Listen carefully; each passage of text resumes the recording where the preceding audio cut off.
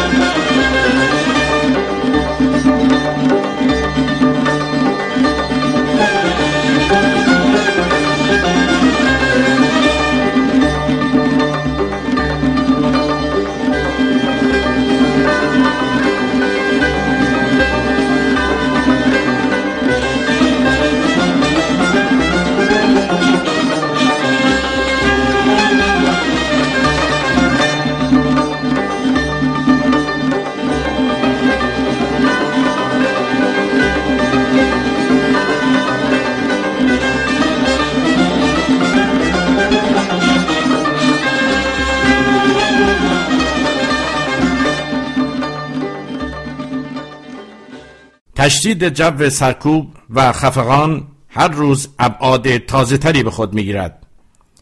از یورش گسترده به کنشگران اجتماعی و دستگیری روزنامه نگاران، دگراندیشان تا به شلاق بستن کارگران معترض و همچنین شلاق زدن جوانانی که فارغ التحصیلیشان را جشن می‌گرفتند و در روزهای اخیر اعدام‌های گسترده فعالان سیاسی کرد و سنی مذهب و همچنین اعدام شهرام امیری پژوهشگر اتمی ایرانی که برای مدتی به آمریکا پناهنده شده بود و سپس به ایران بازگشت و به عنوان قهرمان ملی مورد استقبال مقام‌های عالی رتبه رژیم قرار گرفت، بار دیگر ماهیت عمیقاً غیرعادلانه و بیدادگر قوه قضایی رژیم ایران را به نمایش گذاشت. نقش قوه قضایی در کنار سپاه پاسداران و بسیج به عنوان یکی از نهادهای اساسی سرکوب خشن حقوق و آزادی‌های دموکراتیک در ایران در دهه‌های اخیر از اهمیت ویژه‌ای برخوردار است. سران رژیم ولایت فقیه از همان اولین سالهای حاکمیت خود به وضوح اعلام کردند که در سیستم فکری آنان دموکراسی و حقوق بشر محلی از اعراب ندارد. آنان با این استدلال که دموکراسی در نقطه مقابل مونوکراسی ادعایشان قرار دارد، بر روی دموکراسی خواهان شمشیر کشیدند. با کمی دقت و باریکبینی میتوان دریافت که سخنان روز پنجشنبه گذشته رئیس قوه قضاییه صادق آملی لاریجانی در رابطه با آماده بودن سران رژیم ولایی برای تبادل نظر با کشورهای اروپایی در رابطه با حقوق بشر است. هسته اصلی بحث لاریجانی بر این اساس قرار دارد که اعلامیه جهانی حقوق بشر کرامت ذاتی انسان را چطور تصویر می کند؟ قرآن یک طور و ماتریالیسم یک طور دیگر تصویر می کند. ماهیت و عملکرد قوه قضایی رژیم را می توان در زیر پا گذاشتن خشن قوانین مدون قضایی در ایران، بی‌اعتنایی کامل به حقوق متهمان، فساد عمیق و در مجموع حاکم بودن گروهی تبهکار بر امر قضا در کشور که تنها وظیفهشان حفظ شرایط کنونی است خلاصه کرد.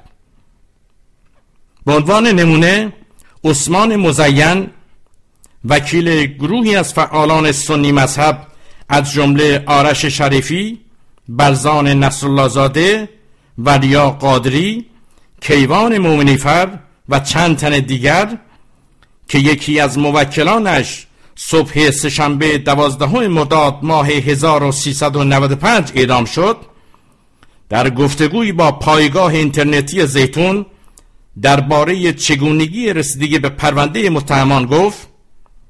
رأی هر پرونده 5 تا 6 نفر از متهمان را می آوردند و پس از پرسیدن اسمشان از آنها سوال می کردند که آیا اتهامات را قبول دارند یا خیر. بچه ها انکار می کردند که عضو گروه های تکفیری بودند و می گفتند ما فقط سنی مذهب هستیم و هیچ اقدام تروریستی انجام نداریم. اما در مقابل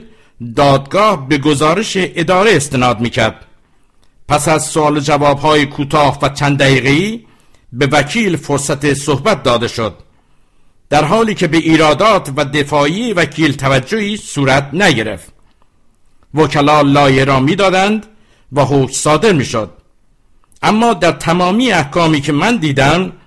اشاره‌ای به دفاعیات و ایرادات وکلا و همچنین دلایل رد این موارد نشده بود. احمد خاتمی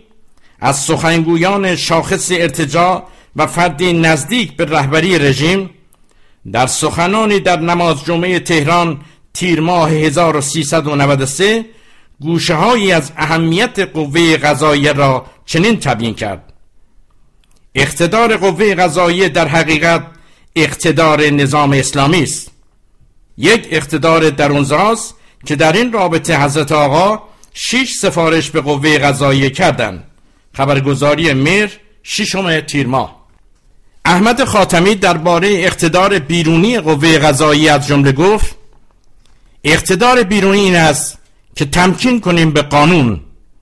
قانون باید فصل الخطاب باشد، نباید قوه قضاییه را متهم کنیم. گیریم در گوشه هم تخلفی رخ داده باشد، اما بی‌انصافی است به کل قوه قضاییه بد و بیرا بگویید. احمد خاتمی در ادامه دلایل مخالفت‌های گسترده با قوه قضاییه را به روشنی بیان کرد و گفت: یکی به خاطر موضع‌گیری قابل تحسین رئیس قوه قضاییه علیه فتنه و فتنه‌گران است که مقام معظم رهبری ایشان را عالمی شجاع، آگاه به مسائل و متحد خواندند، و دوم مبارزه قاطع قوه قضاییه با مفاسد اقتصادی است. رژیم استبدادی حاکم بر میهن ما در طول 30 سال گذشته همواره از بحث تمکین به قانون، در حالی که ولی فقیه رژیم و ارگانهای زیر نظر او از جمله نیروهای سرکوبگر و دستگاه قضایی در چارچوب هیچ قانونی به جز منویات رهبری عمل نمی کنند، همواره به عنوان چماقی برای سرکوب جنبش اصلاح طلبی و همه نیروهای مخالف ادامه استبداد بهره جسته است. تأکید احمد خاتمی بر تمکین به قانون در واقع تمکین کردن به رهبری رژیم است. این امر در عین حال مؤید این واقعیت است که قوه قضاییه و مجموعه قوانینی که این دستگاه از آن استفاده می کند در مجموع برخلاف خواسته ها و منافع میلیون ها تن از هم میهنانمان و در موافقت با نفع غارتگران حاکم قرار دارد. بنابراین تأکید بر این مسئله نشان می دهد که سران رژیم با تصویب قوانین ضد مردمی و فشار به گروه‌های اجتماعی برای تمکین به این به اصطلاح قوانین، نخست پایه‌های حکومتشان را مستحکم می‌کنند و دوم اینکه برای سرکوب مخالفانشان بهانه در دست داشته باشند. سخنان احمد خاتمی در تحسین از رئیس قوه قضاییه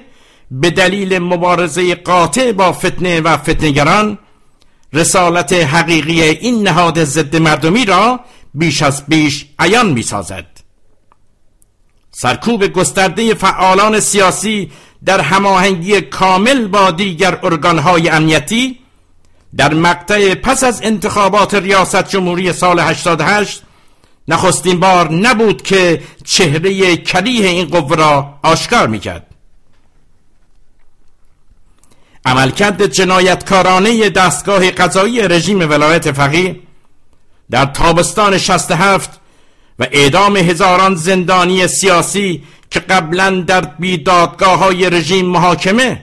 و به زندان‌های طولانی مدت محکوم شده بودند، در طول چند هفته به فرمان خمینی و آن هم در نمایشاتی که تنها میتوان آنها را دادگاه‌های فرمایشی قرون وسطایی توصیف کرد، نمونه انکار ناپذیری از بیدادگری قوه قضایی رژیم در طول دهه‌های اخیر است، امری که تا به امروز ادامه یافته است. اعدام‌های اخیر فعالان سنی مذهب و شماری از فعالان سیاسی کرد که بر اساس گزارش خانواده‌هایشان همگی به شکل خشن و وحشیانه شکنجه شده بودند، نه تنها پایه قضایی قابل قبولی ندارد، بلکه در واقع جنایت دستگاه قضایی بر ضد مخالفان سیاسی مذهبی رژیم است. وضعیت قضا در حکومت فقها به داستان مشهور فرانس کافکا به عنوان جلوی قانون شبیه است که در آن مردی روستایی قصد ورود به قانون را دارد، اما جلوی قانون دربان ایستاده است که اجازه ورود به قانون را نمی‌دهد و در پاسخ به مرد روستایی میگوید که از هر تالار به تالار بعدی قانون دربان‌های دم هر در ایستادند، یکی نیرومندتر از دیگری، و قیافه دربان سوم به قدری هولناک است که من خودم تاب دیدنش را ندارم و سرانجام مرد روستایی در پای در قانون جان میسپارد بدون اینکه اجازه ورود یابد. همانطور که در بیانیه حزب توده ایران درباره اعدام‌های اخیر ذکر شده است، حزب ما بر پایه مصوبه‌های برنامه‌ای خود با مجازات اعدام تحت هر شرایطی و به هر جرمی مخالف است. حزب توده ایران ضمن محکوم کردن این جنایت هولناک رژیم ولایت فقیه و دستگاه قضایی آن و ابراز همدردی با خانواده‌های داغدار قربانیان آن، از همه نیروهای مترقی، آزادیخواه و انسان دوست جهان می‌خواهد تا صدای اعتراض خود را بر ضد این جنایات بلند کنند. جنبش مردمی در مقطع‌های مختلف نشان داده است که با تکیه به نیروهای اجتماعی و افکار عمومی می‌تواند دیکتاتوری حاکم را به چالش کشیده و وادار به عقب نشینی کند. لازمه این مهم همبستگی تمامی نیروهای مترقی و توهم زدایی درباره حکومت قانون در جمهوری اسلامی و درک این واقعیت است که در چارچوب رژیم ولایت فقیه تغییرهای بنیادی و پایدار در مسیر تحقق منافع و مصالح مردم امکان ناپذیر است. به نقل از نامه مردم شماره 1005 18 مرداد ماه 1395.